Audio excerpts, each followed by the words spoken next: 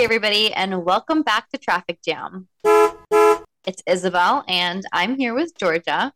Hi, everyone. Thank you so much for tuning into today's episode where we are going to explore risks that are pertinent to college age students.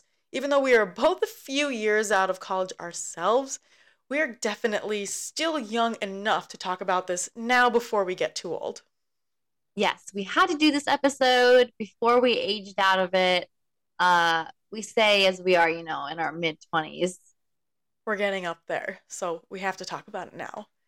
But speaking of college age, this is a reminder that MISCO U, our college chapter program, is always looking to expand, and we want to see it reach as many colleges as possible.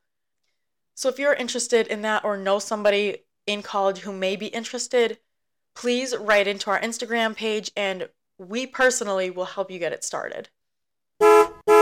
On this show, we've talked about different vulnerabilities that can lead to victimization or exploitation regarding human trafficking.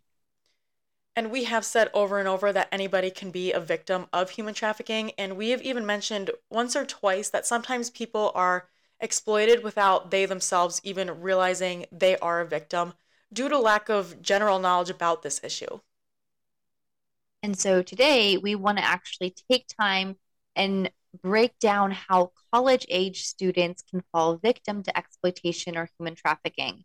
We're also going to expand this to sexual violence, dating violence as well. There are specific circumstances that college aged people experience that can lead them to be more vulnerable to exploitation. Situations that are unique to the period in life that they are about to go into. And DHS, or Department of Homeland Security, recognizes some of these. And so we are essentially going to walk through the points that DHS has brought up and talk about them, how they relate, based on our experience in college or people that we know. Now, before we get too far into talking about the ways that college age students are vulnerable to human trafficking, I just want to give a little bit of a justification for the topic and talk about why this is so important. So, the first thing that is important to note is that sexual violence, sexual assault is extremely underreported. So, any statistics that you look at that talk about, the number of college age students that have been assaulted are probably, the real number is probably a lot higher. So, just in terms of some statistics that are out there, an estimated 20 to 25% of undergraduate women are victim survivors of sexual violence. But, and the shocking part is 90% or more do not report the violence. And so, this is the scope that we're looking at to say this issue is extremely relevant to college age students. Now, there are not statistics that specifically talk about human trafficking. Those numbers are not available. I feel like, Georgia, correct me if I'm wrong, this is something that is a little bit more recently been talked about in the past couple of years. People are trying to collect data on it and something that's not very readily available. I believe you're right with that. So, with that, again, and this is just undergraduate women. Um, and so, if we include men in the mix as well, and the fact that 90% don't even report, this number is relevant to most everybody on college campuses. So, with that, we're going to talk about the specific ways in which college age students can become more vulnerable. So, for a lot of college age students, this is their first time living away from their home and their parents or their guardians. They are also meeting and living with new people. And obviously, with this newfound freedom, college students are likely to live and learn from their mistakes. In my case, I went to college out of my home state, away from where I grew up, and I went from the stereotypical rural small town to a college in a city, which was a complete 180. I was lucky enough to go into college as a student athlete, so I was basically assigned housing with my teammates who I spent a lot of time with. Yes, they initially were strangers, but I spent so much time with them that I was going to become familiar and friends with them, whether I really liked it or not. It wasn't my choice because I was a student athlete. I didn't play sports in college, or I mean, at all, really. Um, did the female athletes like mingle a lot with then like the male athletes? Were you also like kind of in constant space with them as well, or was it like very separate? It was like constant space, like just all athletes in general kind of hung out around each other, whether you were in the gym, in the trainer's offices, getting healed from injuries, or even a lot just had classes together. You were walking to practices together, you were walking around together. Everybody had their athletics t shirts, backpacks, water bottles. I'm sure anybody that went to a school with athletes can picture it.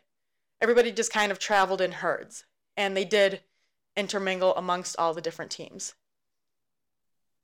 So I actually commuted to school. So I lived at home during my undergraduate and went like back and forth, drove like 45 minutes each way.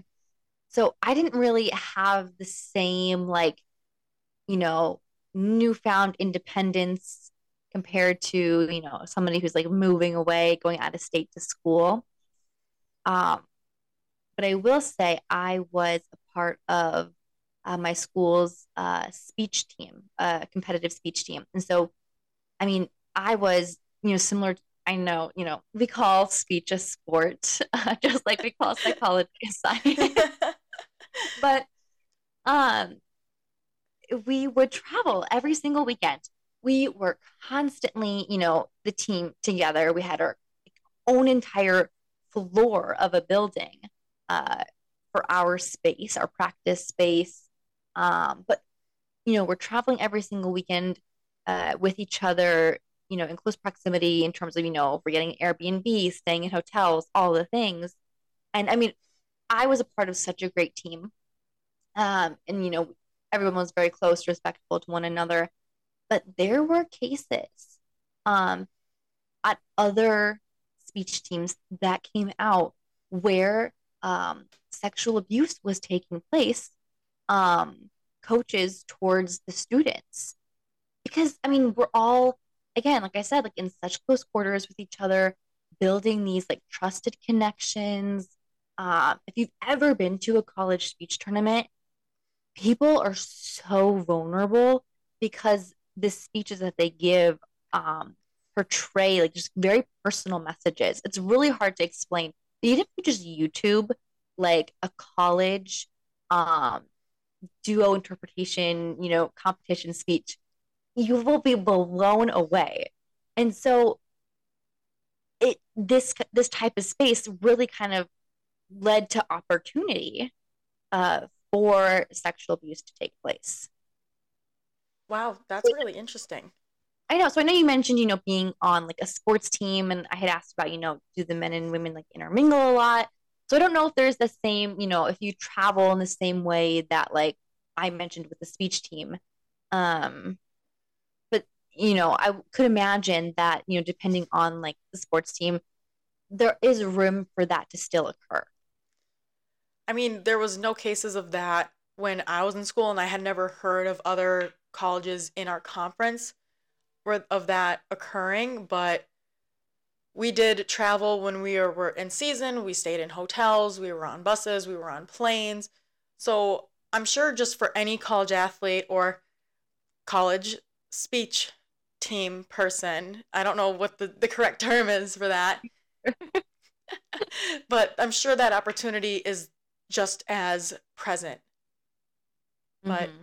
thank God Exactly. nobody I know personally experienced that. Mm-hmm. And so I think the important thing of bringing this up is that, I mean, everybody's college experience is going to look a little bit different, whether, you're commuting versus moving away, versus the type of club or team that you're a part of. Again, and I think it's very empowering to have that like awareness and that knowledge because that can then help somebody distance themselves or recognize early signs of a potentially dangerous situation. Right. So I have to ask, since you were a commuter, did you have to go to any like freshman orientation programs at your school? Yes. Well, so we had like, well, we called it a welcome week, and it was like, I think Okay. 2 or 3 days. We went to the zoo as a part of it. I'm kind of So jealous of that one.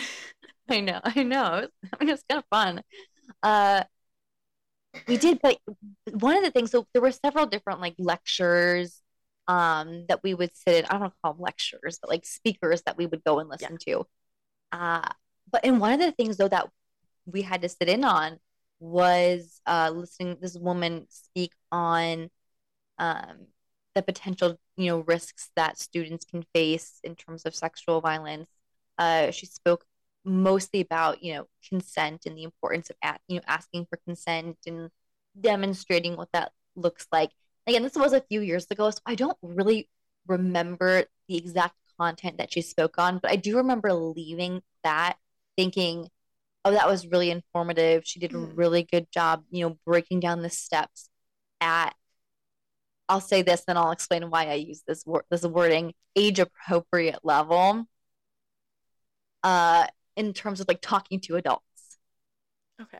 And the reason why I use age appropriate is because, and I'm sure you had to experience this, if you're on a sports team at our college, at least, you are required, your team to do a training, uh, a sexual violence prevention training. It was the biggest joke because we had to essentially we watched a video, and there was like a instructor from the office there, and then she would ask us a few, discussion questions, and this was a requirement because we traveled. Okay. uh, and so the whole video was a cartoon demonstrating consent in reference to asking somebody to go on a bike ride with you. And it was, the guys could not keep a straight face. I think our coach was so embarrassed because the guys were joking about it the whole entire time. The girls, we were able to like maintain some composure, Right.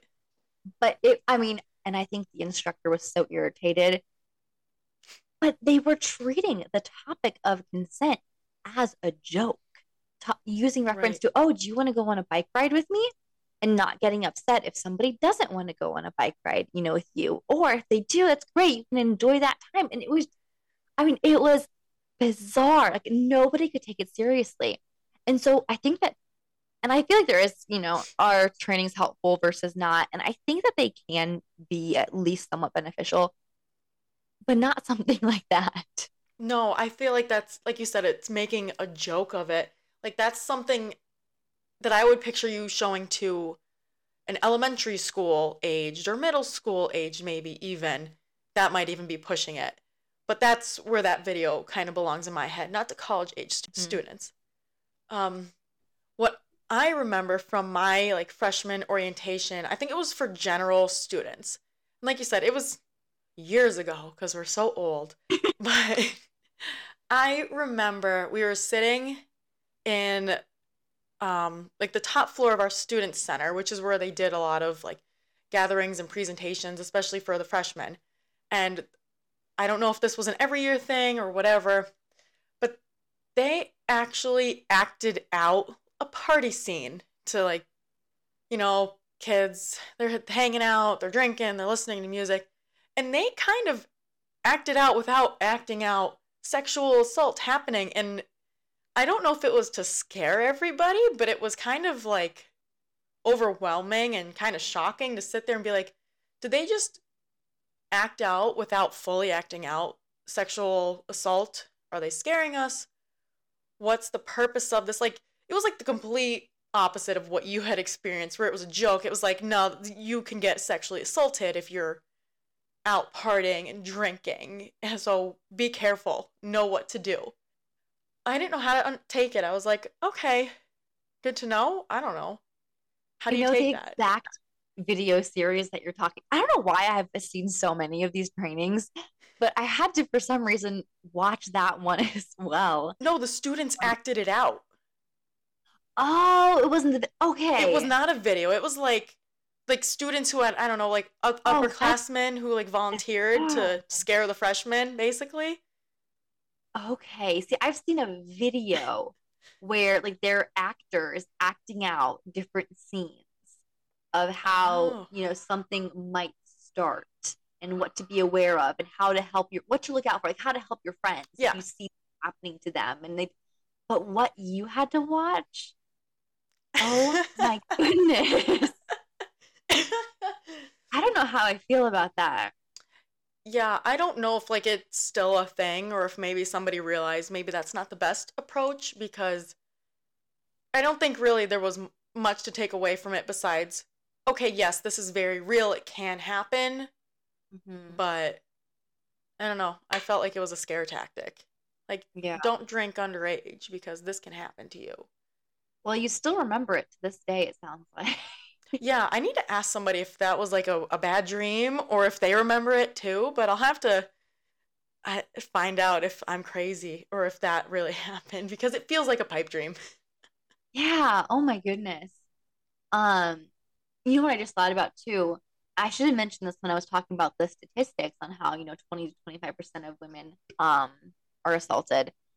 There is a documentary called The Hunting Ground, and it is on uh sexual violence on college campuses and the way that colleges are set up and the way that Title IX is set up really protects colleges from having to report sexual violence and the way so then students who have reported don't actually get any help.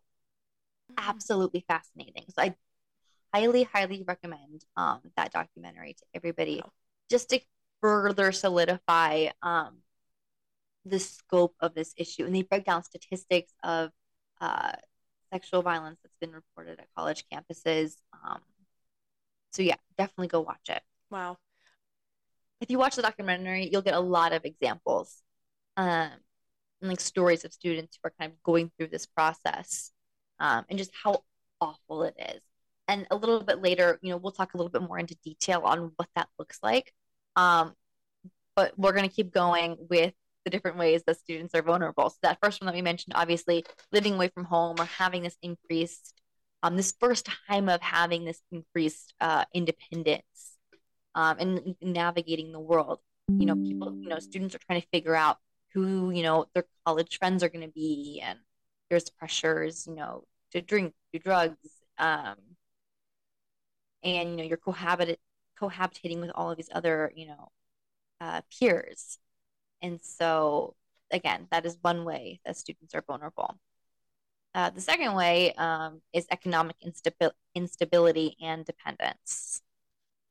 The one stereotype that basically holds true for most college kids is that they are broke, and traffickers or predators can exploit a student's monetary needs by offering money or even false promises of jobs.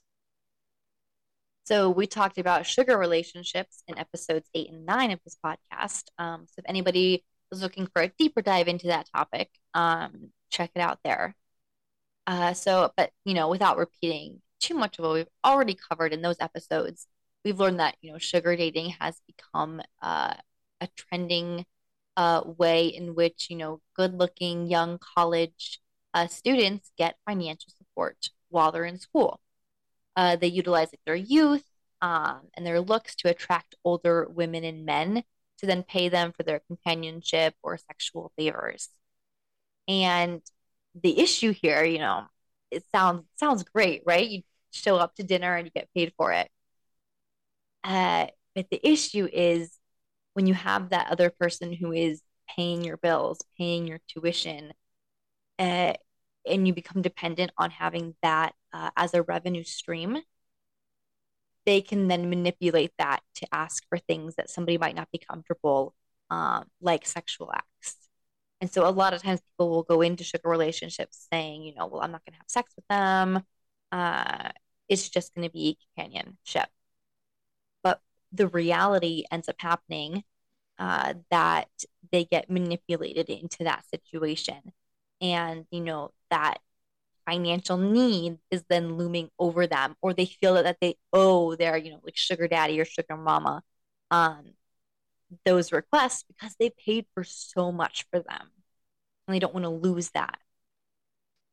Basically, it's all fun and games to joke about these relationships and say, "Well, I'm going to hop on seeking arrangement," and I personally know people who have, but these relationships are more risky than eating ramen noodles for 4 years straight. I know that's a scary thought, but it's more risky to be in a sugar relationship. And also, another common thing we kind of mentioned was that there are false promises of jobs, and college students may reply to a modeling or acting job they find on the internet just to find out that it's another lie and it's a setup, and they become exploited through that route. Don't we know somebody who, not know somebody, weren't we told a story one time of somebody that happened to her daughter at like a public Yes. rest stop? Yeah, at a when they were traveling, a rest stop, Yeah. they were approached the daughter about a modeling job. Now the mom works in the anti-trafficking space, and so the daughter recognized this as being suspicious. But as a young girl, to have somebody come up to you saying, you should be a model, like here's my number. I mean, that is it's very flattering. And especially in a day and age where the media that we're surrounded by puts so much priority on how you should look. Do you hear it's just a very reassuring thing to hear. And so it's a very, tempting thing to then easily, fall into a scam. Especially if you're stressed about your biochemistry quiz that's coming up next Thursday. Just standing around and having your picture taken sounds a lot more glamorous and way less stressful than biochemistry. Um, and again, too, I mean, on the topic of, economic instability, pursuing scholarships, and there are several different ways to go about this, and taking the time to research that can be very beneficial. I know, obviously, it's hard to get your entire college covered. That's not, the most likely, but every, few $1,000s helps. Like, I know, I mean, for me, one, I was saving up all throughout high school, knowing I wanted to go to college. But two, a lot of jobs have scholarship programs and they don't always announce it a whole ton, I've found, including like retail jobs. If you work at like a grocery store or like a fast food chain, a lot of them have a scholarship program that you can apply for every single year. Um, so that's one way to get a few $1,000s. I mean, you find these in random places. The orthodontist that I went to in high school where I got my braces from, they had a scholarship program. Um, I wrote an essay about how great my braces were, and I won. Wow. That's Yeah, it's like impressive. I know, and so there are just so many. There are a lot of different ways, and I will say applying for scholarships, it's almost a part-time, full-time job in and of itself. Um, but there are a lot of options out there, and I will say too, I know one girl who, if you go to a school or strongly considering a school and they don't really give you a whole ton of scholarships, if you go back to them and say, hey, I really want to go here, but like I need more scholarship, they somehow find ways Oh, to sneak in more money. So there was one girl, she was looking into she was going into a certain college she really wanted, but it was so expensive compared to, her second school. And she went back to them twice, saying like, I really want to go here. The other schools are giving me this much in scholarships. Like I will, and she was very serious. I can't go here with this price. And they came back wow. and they lowered her tuition. That's So again, amazing.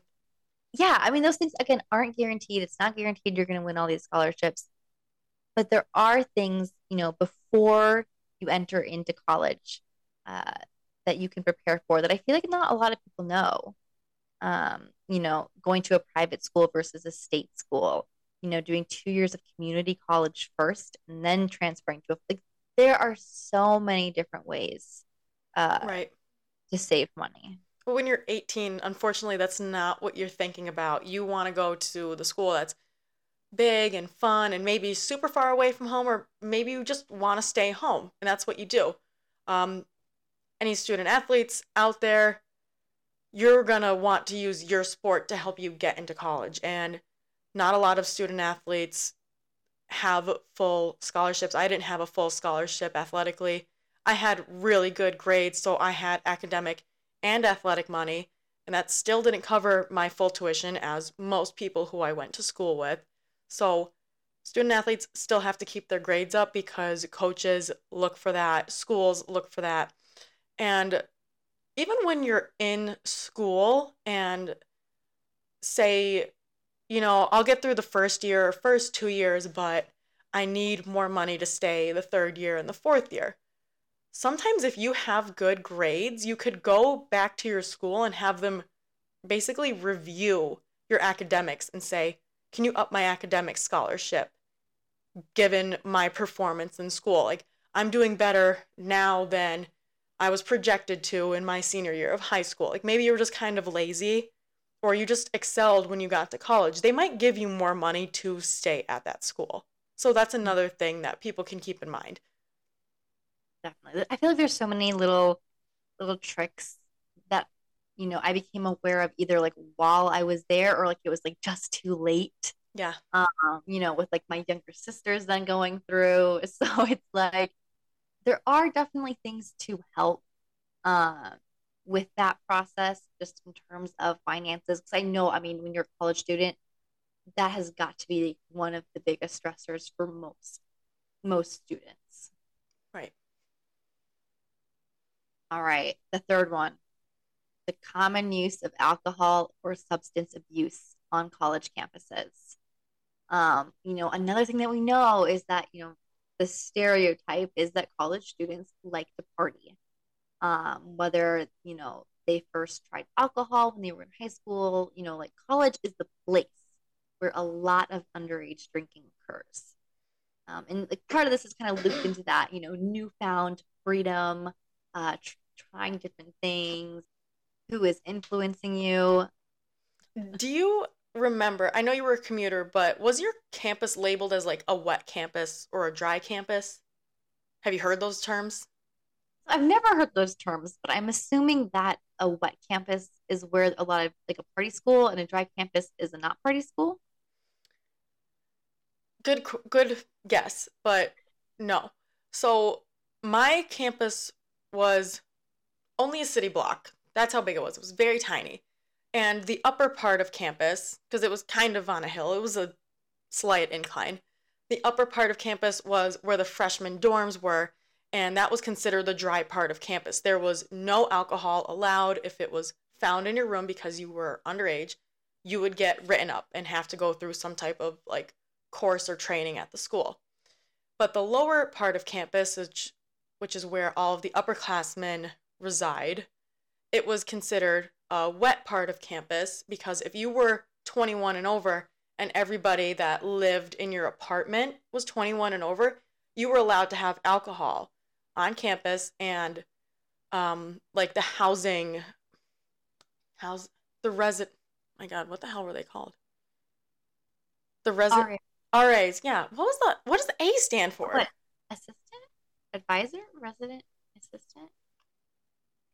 Somebody RAs. comment to us in our Instagram what it's called. But the RAs couldn't like reprimand you because you were of age legally to be drinking. But if you had four people living in your apartment and three were 21 and the fourth one was 20, you could not have a drop of alcohol in there. And even if you had people over, if there was alcohol out and people were drinking, even if it was just the 21-year-olds drinking, if there was an underclassman in there, people were getting in trouble. So my campus Okay. was like mixed, where if you walked down the hill, there were people who legally could have alcohol. But if you're up the hill, you couldn't. So we were a smaller campus probably than yours, but there was like the freshman freshman girls dorm, that was the separate building, the freshman guys dorm. But then like, if you were in the honors program, that was a separate dorm. And so for the most part, in terms of living arrangements, like your first year students had their own space. But Hmm. after that, everybody's kind of together. The way it worked was depending on your credits, that determined when you could choose your housing. So, Right. a senior who has more credits is going to get to choose their housing, before like a junior. That's how ours was too. Yes. So, it kind of plays out, but it wasn't perfect, especially, you could have 20-year-olds, rooming with 21, 22-year-olds. Uh, we were not, I will say, though, a party school. I remember one time somebody was like trying to go around like asking about like, okay, so like where are the parties? Like, well, what is there to do? And like people like laughed at them. They were like, if that's what you were looking for, like you came to the wrong school. So there wasn't like a whole ton of that. They were very strict on their drinking rules. Like if Hmm. they were broken, I mean, you'd get written up and even like suspended. Um, and depending on how many times they had to talk to you, expelled. Like they were very Okay. serious about the drinking rules. And part of it too was like the town that the school was in has very strict just like drinking laws in terms of like when it can be served and all of that. Oh, wow. But there were a lot of bars in the area. So it wasn't a party school. There were a lot of bars that people would hang out, and like the downtown area was Hmm. always, there was always something going on. Right. But again, like I mean, they were very strict about who they let into bars at certain times. So if you're, 20, you can't go out with your friends at 8, 9 o'clock uh Oh, to, like a bar. okay. So, but in terms of like the living arrangements, for some reason, I feel like you were allowed to have alcohol in your fridge, even if somebody under 21 was living in that room. But I can't quite remember what Okay. the rule was on that. But like overall, like I know if you were 21, you could have alcohol in your fridge. Um, I can't remember though what the rule was if somebody was rooming with you who was under 21. Um, but yeah, I mean, I know they were pretty strict. Yeah. That's it kind of sounds we had similar Mhm. college campuses. Like there were no like fraternities or anything on my college campus. It was just apartments. So people would drink in their apartments and then go to local bars, like you said. No, I was gonna say, well, that's the other thing too, is that like campuses that have fraternities on them are, at their own risk of, you know, the sexual violence and assault that's going to occur. It is absurd and it's frustrating. Like that, just the whole like the fraternity culture. Um, and I think they talk about it in the documentary Hunting Ground. How dangerous that culture is uh, for students and the type of like behavior that's allowed. And a lot of times you'll see schools are not going to do anything about it because that the alumni uh, who are part of the fraternities are a huge part of their donor base. And so there's so much money that comes in for schools that have those fraternities set up that they're going to let it keep existing. Right. Uh, Even though, I mean, it's putting especially their freshman, sophomore uh, students, female students especially, at greater risk if they, were to go to the frat parties and Right. yeah. That's a really good point with that money thing. Like I I know a couple people that did the sorority rush when they went to school, and just the amount of money that I know some of my friends have just spent rushing sororities and buying all of the outfits and doing all the things that they had to do to get in is crazy in itself. And then they are expected to mingle with certain fraternities and just engage in that culture in general, or they'll be like rejected or outcast. And if they don't fit that certain mold, they can't get in or they can't stay in their sorority or fraternity, which is really Wow. interesting because it makes you conform to that Mhm. lifestyle in a way, which I guess you could say that people are voluntarily doing it and they know what they're getting into.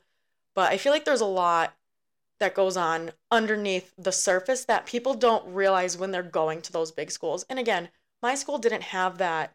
I wasn't part of the sorority fraternity culture, but I feel like everybody's just heard stories from their friends that have gone to those types of schools. Right. I mean, and the things that will happen at those parties. Like I remember hearing one story of a girl, she just went to the bathroom and a guy followed her into he drunk, followed her into the bathroom and assaulted her on the bathroom floor of a frat party. So they're inviting all of these, young, new female students to these parties. And then, these girls end up, getting assaulted some of the times. Uh, and so it feels like it's such I feel like they try to make it sound like, they regulate it, but it's such an unregulated space almost, I Right. guess you could say. And so, and again, brings in all the money. So there is incentive to, allow the fraternities to continue to exist. Right, because you don't want to lose those big donors. Exactly. Oh, going back, like we kind of talked about how sometimes, or you had mentioned that sometimes when students get onto a college campus, they probably maybe have never drank alcohol in their life. So they might be trying alcohol for the first time, or they're drinking so much more often on a party scene, or they're drinking just in larger quantities than they ever have. So this in itself just leaves people vulnerable not only to the impacts that alcohol has on the body and the mind, but that social aspect of just being around all of these new people and most likely strangers, especially if you're a freshman or a transfer student. A lot of people are going out and drinking, getting drunk, and just leaving themselves vulnerable to people they don't even know, which I feel is just a big risk in itself. Especially because you don't know, especially if it's your first time drinking, you don't know how alcohol is going to specifically affect you. And again, none of this is to say that, if you do it, drink in college and something bad happens to you, it's not your fault because you were No, drinking. definitely Uh, not. but it's so important to be aware of. And I feel like people don't like to talk about because they want to be able to continue drinking the negative effect that it can have. Um, eh, just towards safety. Just towards safety, like you said, it is never a victim's fault. It's never their intention to get assaulted, but sometimes it happens when people become vulnerable. We know predators, criminals, traffickers, they approach vulnerable targets that they feel they can exploit and abuse and assault. So when you leave yourself vulnerable without any protection, whether that's like your buddy, you're going to get drunk and they're going to stay sober and, you know, man the ship. If you don't have some type of mechanism in place, you can be out to the wolves. So, I mean, obviously, we're going to say, don't drink underage, especially. Um, but we also we're not stupid and we know that it happens a lot. And so, we just always say, do the best to be aware of your surroundings, your situation to try, do the best that you can to keep yourself safe. Yeah, I think that's a good way to put it. It's legally good to say. Doesn't put us in a promotion or a denial spot. Yeah, we're not stupid. And now, alcohol is not the only thing on college campuses. We also have to mention drugs and how people may be exposed to or trying drugs for the first time in their life, which can also, be a weak point for traffickers, something they can use to exploit if they're, at the right party. And we definitely don't want to get shamed for saying we're putting drugs and alcohol on the same scale and chart, but for today's discussion purposes, that's what we're going to do. Alcohol and drugs are mind altering, inhibitions altering substances that can lead people to lack of motor controls and cognitive abilities, just lack of awareness overall. There, I said it. I know we're supposed to say alcohol is way better than drugs because, it's legal and not all drugs are legal, but For this purpose of this discussion, we're putting them in the same category based on what they do to your body and mind. Thank you for coming to my TED Talk. Well, remember when we did that episode though on the devices to keep yourself safe? Like Yes, that scrunchie over your. I was just thinking about that when we were talking about this. We did one of like I think our first episode. I I think it was. think it was. We did like different devices to like keep yourself safe while you're out and about. A Yeah. scrunchie to cover your drink and all kinds of stuff. Yeah, so check out the date rape devices category on Google and see what you find. Maybe you'll find a nice scrunchie to cover your drink. I think that one was called a nightcap. Yes, that's right. All about prevention and deterrence and just being aware in general. No matter if you're in college, if you're out of college, it's very good just to be aware of what's going on around you. And what could happen. So if you go into something, a new situation, and you're unaware of again, we don't want everybody to walk around the world being terrified, Right. but if you are just aware of things that can happen, um, you will just be at increased alert. Pay attention to your surroundings more. Again, and anything that you can do to keep yourself safe, great. Just to hope, you want to reduce the risk of these assaults happening, and one way to help is just to increase knowledge on the topic and talk about it, so people are aware. Right. And if you are afraid to be somewhere, tell somebody you're afraid and bring a buddy. Don't go somewhere alone if you are uncomfortable. This is turning into a whole thing about awareness and safety, but we do want everybody to have the confidence to go out in public. We want them to be aware of themselves and we want them to feel secure in themselves because that in itself can possibly deter a predator. Now, the last one we want to talk about is immigration status. So, one thing that we silly Americans might not always think about is the immigration status of college students. International students may be even at a greater risk because they're in a new country, they're further away from home, and they may not even know their rights as an international student. Traffickers could potentially use their temporary residency as a way to manipulate them and build fear if the victim were to seek help. Human trafficking may also look very different in their home countries or just not be talked about wherever they reside. So they may know even less about the signs to look for and how to protect themselves in a new environment. Well, and two, I mean, for students who are international students, they're not they don't have a citizenship card, like a resident card. A lot of times they're not allowed to work.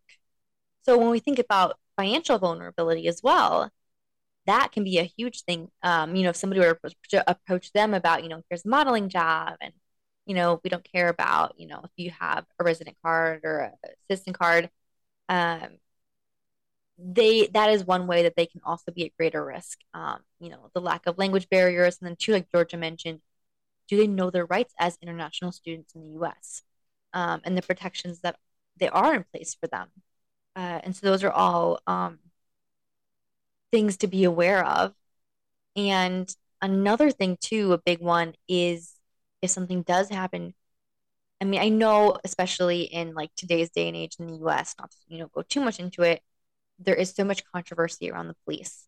Well, in other countries as well, sometimes there is even more distrust towards the police. And so if an international student is coming here, they might be coming from a culture where there is no trust in the police. They can't go to them for things. And so they come here, and if something does happen, they won't tell the school police officers, the officers in the city, they won't report it because of that distrust. And I think something super interesting that happened, Georgia, when we were in school, we actually had a school reach out to us.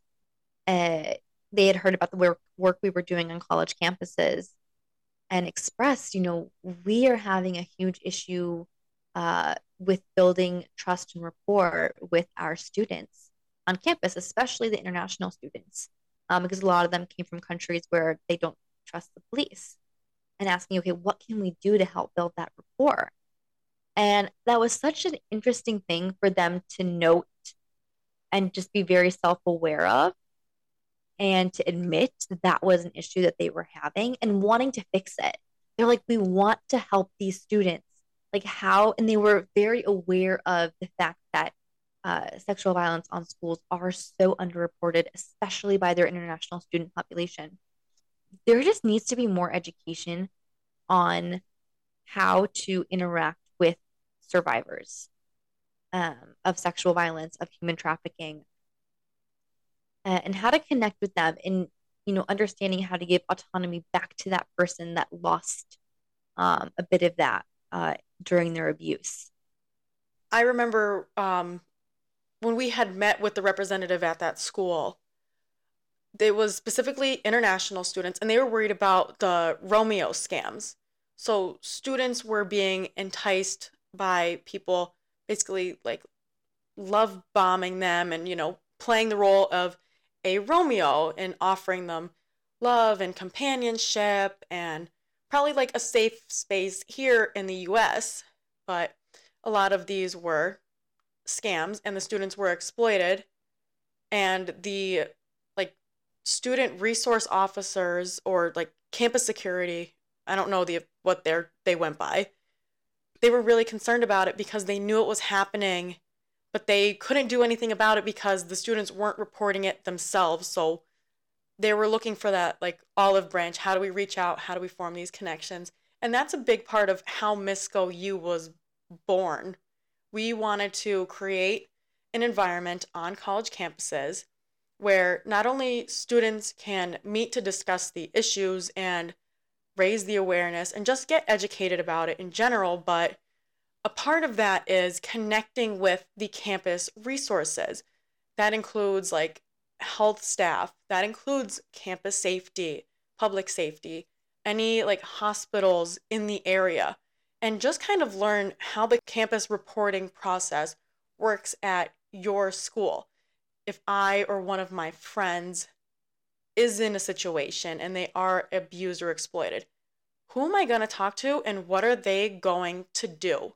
That was kind of like almost the birthplace of MISCO U. So if anybody's interested and that sounds good to you, please shoot us a message.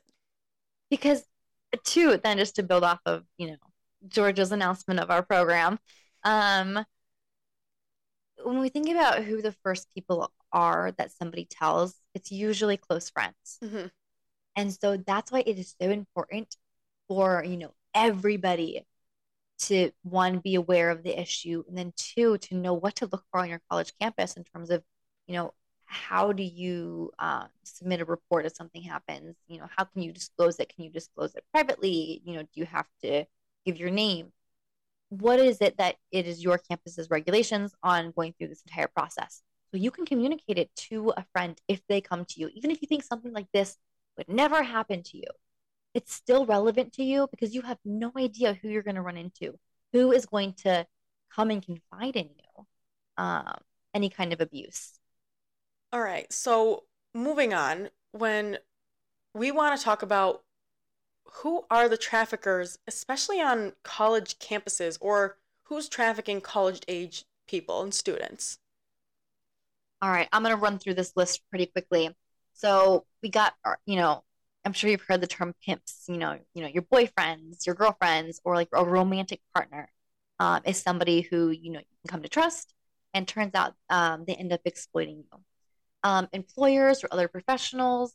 This can tie into the financial component, false job ads, or taking advantage of somebody's citizenship status. Community leaders or people of prominence. I mean, this could be coaches, this could be teachers, uh, family members or friends, peers or other students, and strangers, with no relation to the victim. And then we want to obviously ask the question, how are traffickers reaching these victims? One is in popular meeting places. So this includes like student unions, bars, off campus parties, on campus parties, or anywhere where large groups of students are gathering regularly.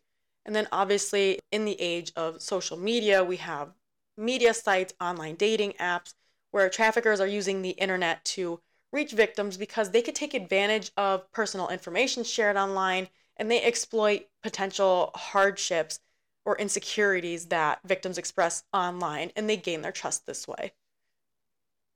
I think too, and then one of the most difficult ones to really like for me to wrap my head around is peer-to-peer recruitment. So campuses have a large number of young people in one place, which can create opportunities for traffickers to coerce their victims into recruiting their peers as well. Victims are made to recruit other victims. They're typically called bottoms. And you might be wondering, why in the world would somebody else recruit one of their friends into this life? And there can be several different reasons. One, can depend on how long and how strong the manipulation has occurred. Um, you know, did that vic- does has that victim come to believe, that this person really loves me and this is how I'm happy? Um, and so they could be so under that, a person's control. You know, is their family being threatened if they don't do this? Is another option. Again, that financial component, like, hey, if you come do this job, you're gonna make all this money.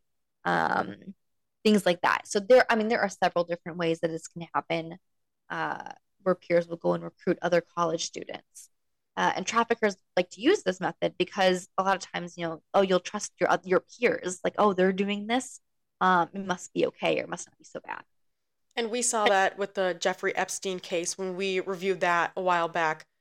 Sometimes the girls were given extra cash to go and recruit their friends to become part of the whole Epstein scandal. Another thing we have is deceptive offers of employment and romantic relationships. Like we mentioned before, traffickers can take advantage of economic instability. We're going to keep knocking on that door. Um, they offer them jobs like modeling jobs, acting jobs, and they're almost too good to be true, but it's just hard not to fall for it. Entering into romantic relationships or providing emotional support are also common ways that traffickers take control of and manipulate their victims because they do love bonding, they become trauma bonded. We've gone over all this. I'm not going to beat the dead horse. And also taking advantage of financial instability. So traffickers may actually take advantage of students by coercing them to open or into opening lines of credit and then running up their debt. Traffickers may then tell their victims, the only way to pay off this debt is to engage in sexual acts for money. And so that's kind of another take on that financial aspect as well, that debt bondage. And let's talk about what are some of the indicators that human trafficking is happening on a campus. So, we look at the behavior of a student. Does a student show, sudden or dramatic changes in their behavior? For example, now, if they're like typically, mild mannered, are they all of a sudden acting out? Or a typical, outgoing person becomes, more disconnected from their peers, deferring to another person to speak for them, especially during interactions with campus authority figures. Somebody might be worried about saying something, wrong, quote unquote, to make their trafficker upset. Suddenly, they have more expensive material possessions like purses, clothing, nice cell phone. If they have on campus apartments, are they staying in their dorm or apartment, or are they often off campus? Um, do they appear to be deprived of food, water, sleep, medical care, or any other necessities? Like, how are they physically appearing to you? Do they look okay? Do they have any like new or unusual tattoos or scars that actually might be a branding sign done by a trafficker? Um, and have they suddenly become like quiet and reclusive and avoid eye contact?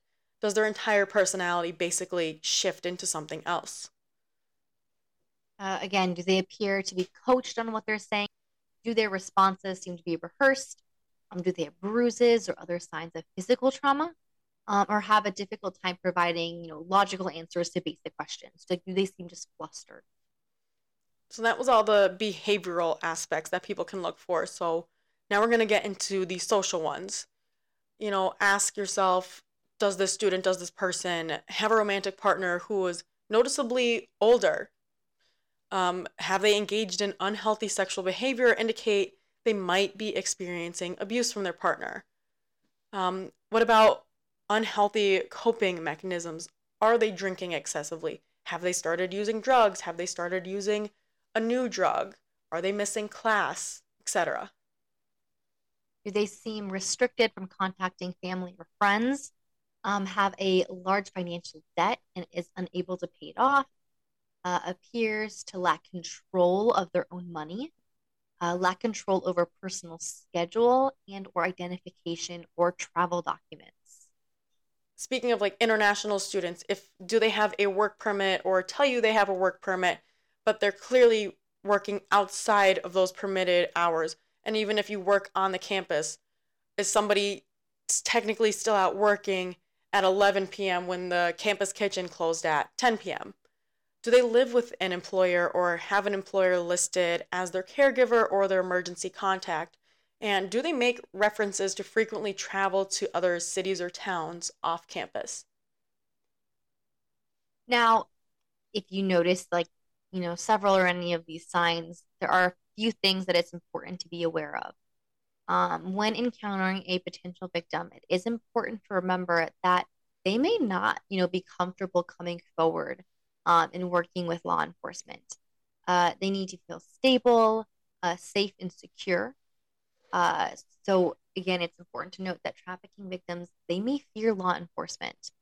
The idea of reporting what's happening to them might just bring them such excess stress. Um, they may not identify themselves as a victim.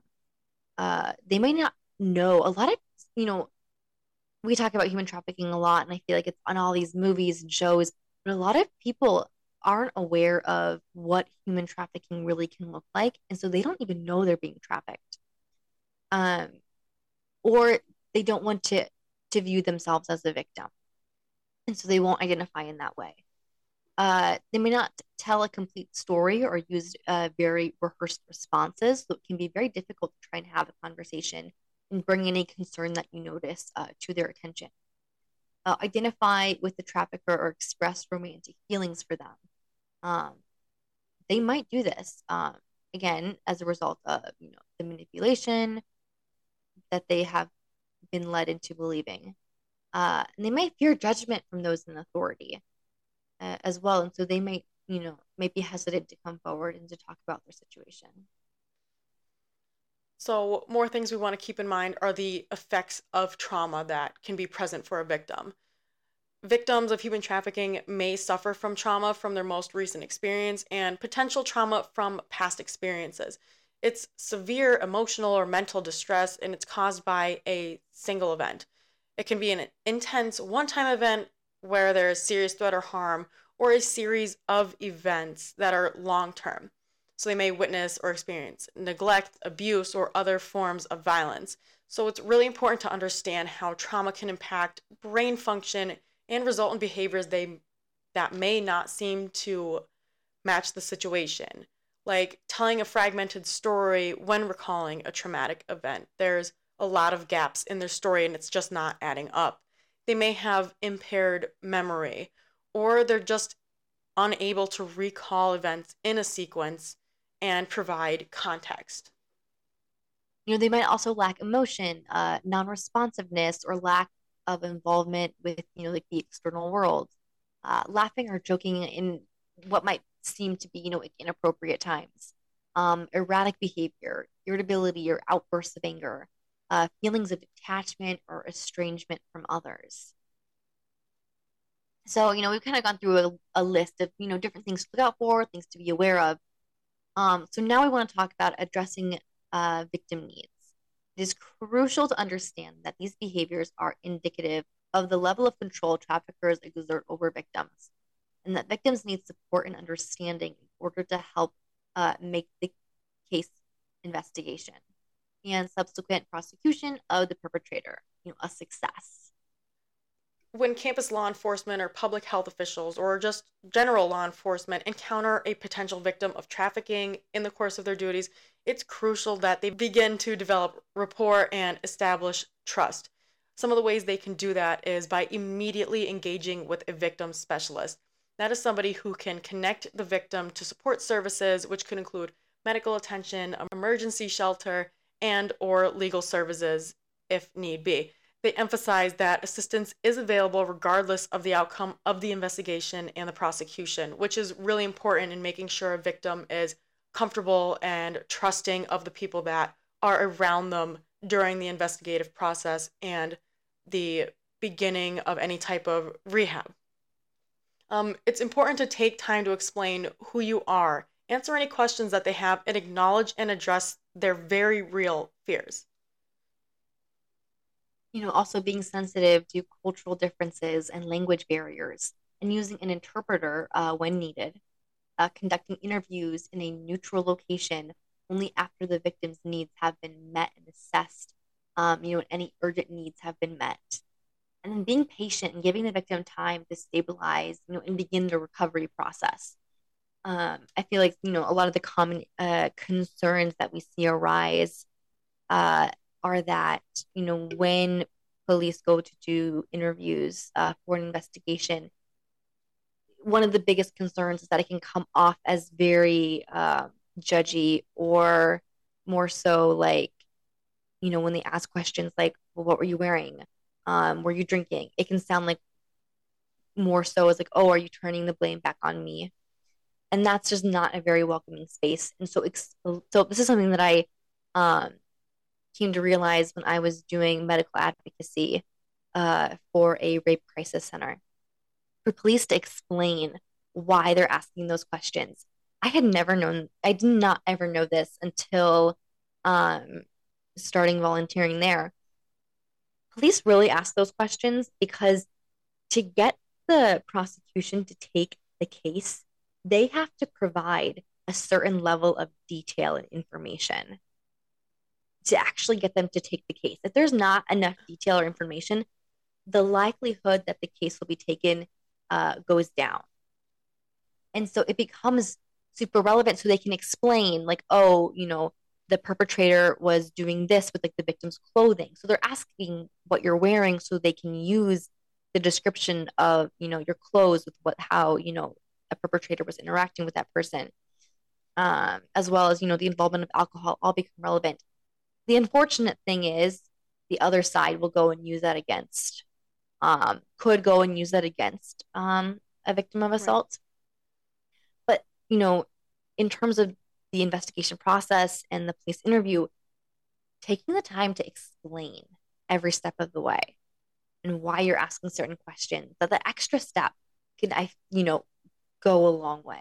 I feel like that can completely change a victim's like understanding and ability to speak to a law enforcement officer, especially if they say, we're asking you this not to judge you, but because we genuinely need it to try and do our best to help you. Like Mm-hmm. that completely changes the narrative. Mm-hmm. Exactly. But and I don't even know that, depending on the level of training that law enforcement has received, you know, always like realize that, because again, there is sometimes that inherent bias to judge somebody. And so the training is so important. Like I cannot stress that enough. And so the organization that I was doing the medical advocacy with, they trained the law enforcement in that area that would respond to cases um, on all of these things to help make this, as easy as a process, or a process that gives as much autonomy back to victims as possible. And that should just be done everywhere. Right. I agree. So the last thing that I want to talk about before we go, I mentioned the documentary The Hunting Ground, and we've talked about how 90% of people aren't reporting sexual violence that occurs on campus, and that there is a pretty large number of people who are impacted by this issue.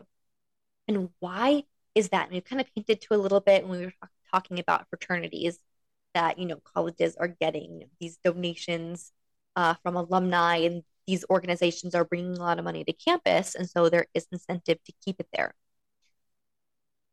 I want to talk, bring in a few more statistics here just to bring up something that is, I think, extremely shocking. So, with as a part of Title IX, colleges are able to keep cases of sexual assaults, they can deal with them internally. They don't necessarily, I'm sure there are certain, standards and rules. They don't have to be reported to the police. And so, with that, one of the kind of consequences, I would say, is that it has allowed colleges to protect themselves from this view that college is unsafe for students. They want students to enroll. They want parents to send their kids to their school so they have that enrollment and are getting that money. And as a part of that, I think something that is important to note is that despite these numerous studies that have come out showing that rape is very common on campuses, 89% of colleges and universities reported zero instances of rape. And I believe this was something that was conducted in 2016, 2017, and these trends continue to exist. Colleges aren't reporting this, Wow. and they don't have to. And so when we think about, well, why are people not, why are 90% of people not reporting? Well, colleges do, sometimes, I don't want to, generalize it too much, don't do a lot to help students, especially if the perpetrator, let's say is a part of athletics. They're, again, athletics brings a lot of money to the Right. school. And so they need, especially if it's a good player, they need their players to play. So they might not expel, that player for their actions. There might not be any consequences. And if you watch the documentary, like you'll just see story after story of this happening, where the perpetrator received hardly any, to no consequences because they Right. were an athlete. You know, their parents donated a lot of money to the school. So there is such a big financial incentive for colleges to protect their image.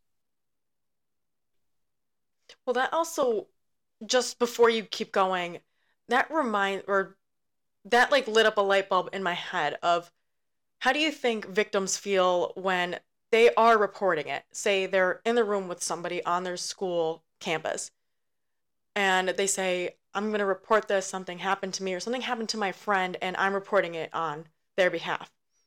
When they say something like, are you sure you want to go through with this? Because if we can trigger an investigation for you, but it's going to impact the alleged, the accused.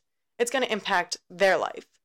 They sometimes I feel like cases get flipped to, well, he has so much going for him. Like if when you say athletes, he has so much going for him. Are you sure you want to make that accusation against him? Because not only is it going to look bad on him, it's going to look bad on us. It's going to look bad on the athletics department.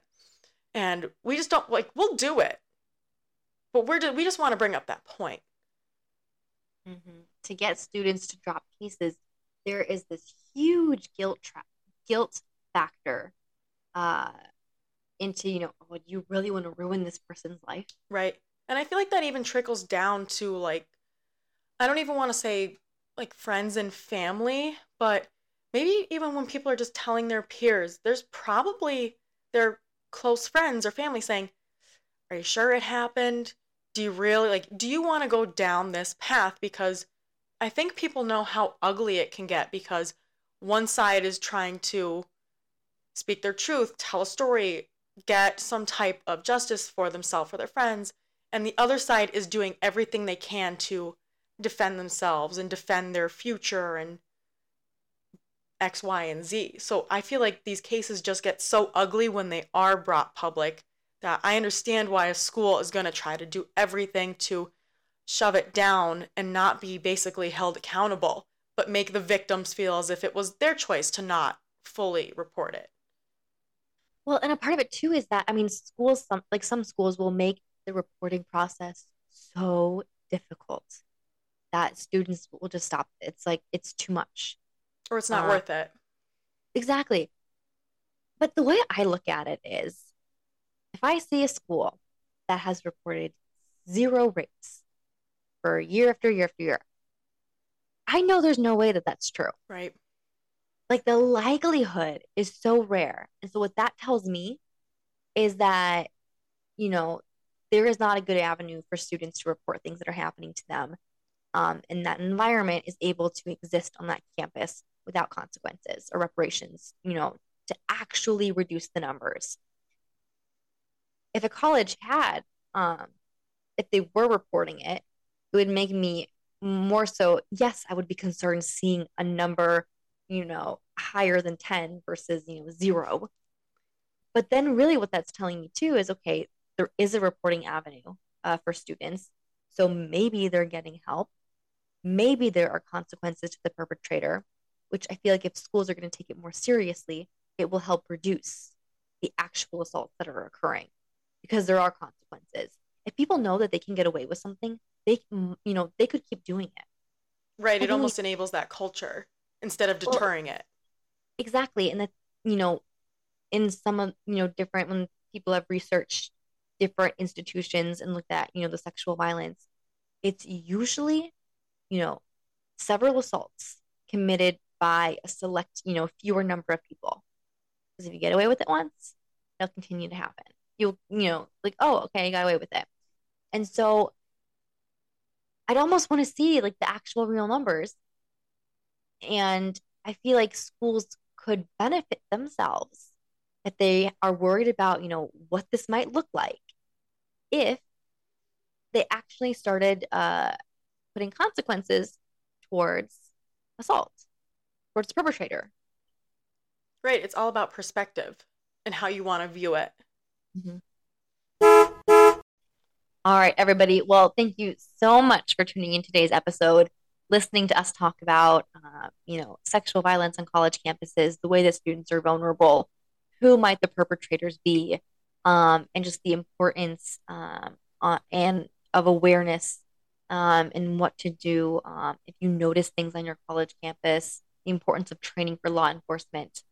Um, and reach out to us on Instagram and let us know, if you're a college student and you have, thoughts on this, different perspective or experience, let us know. Have that conversation with us. We'd really appreciate it. And again, like we mentioned earlier, at Moms and Security, we have a chapter organization. So if you want to bring these kinds of conversations to your college campus, reach out to us on Instagram. Let us know. We will help walk you through that process. Again, thank you all so much for staying connected. Make sure to subscribe to our podcast wherever you listen, and we will see you in 2 weeks. Bye, guys.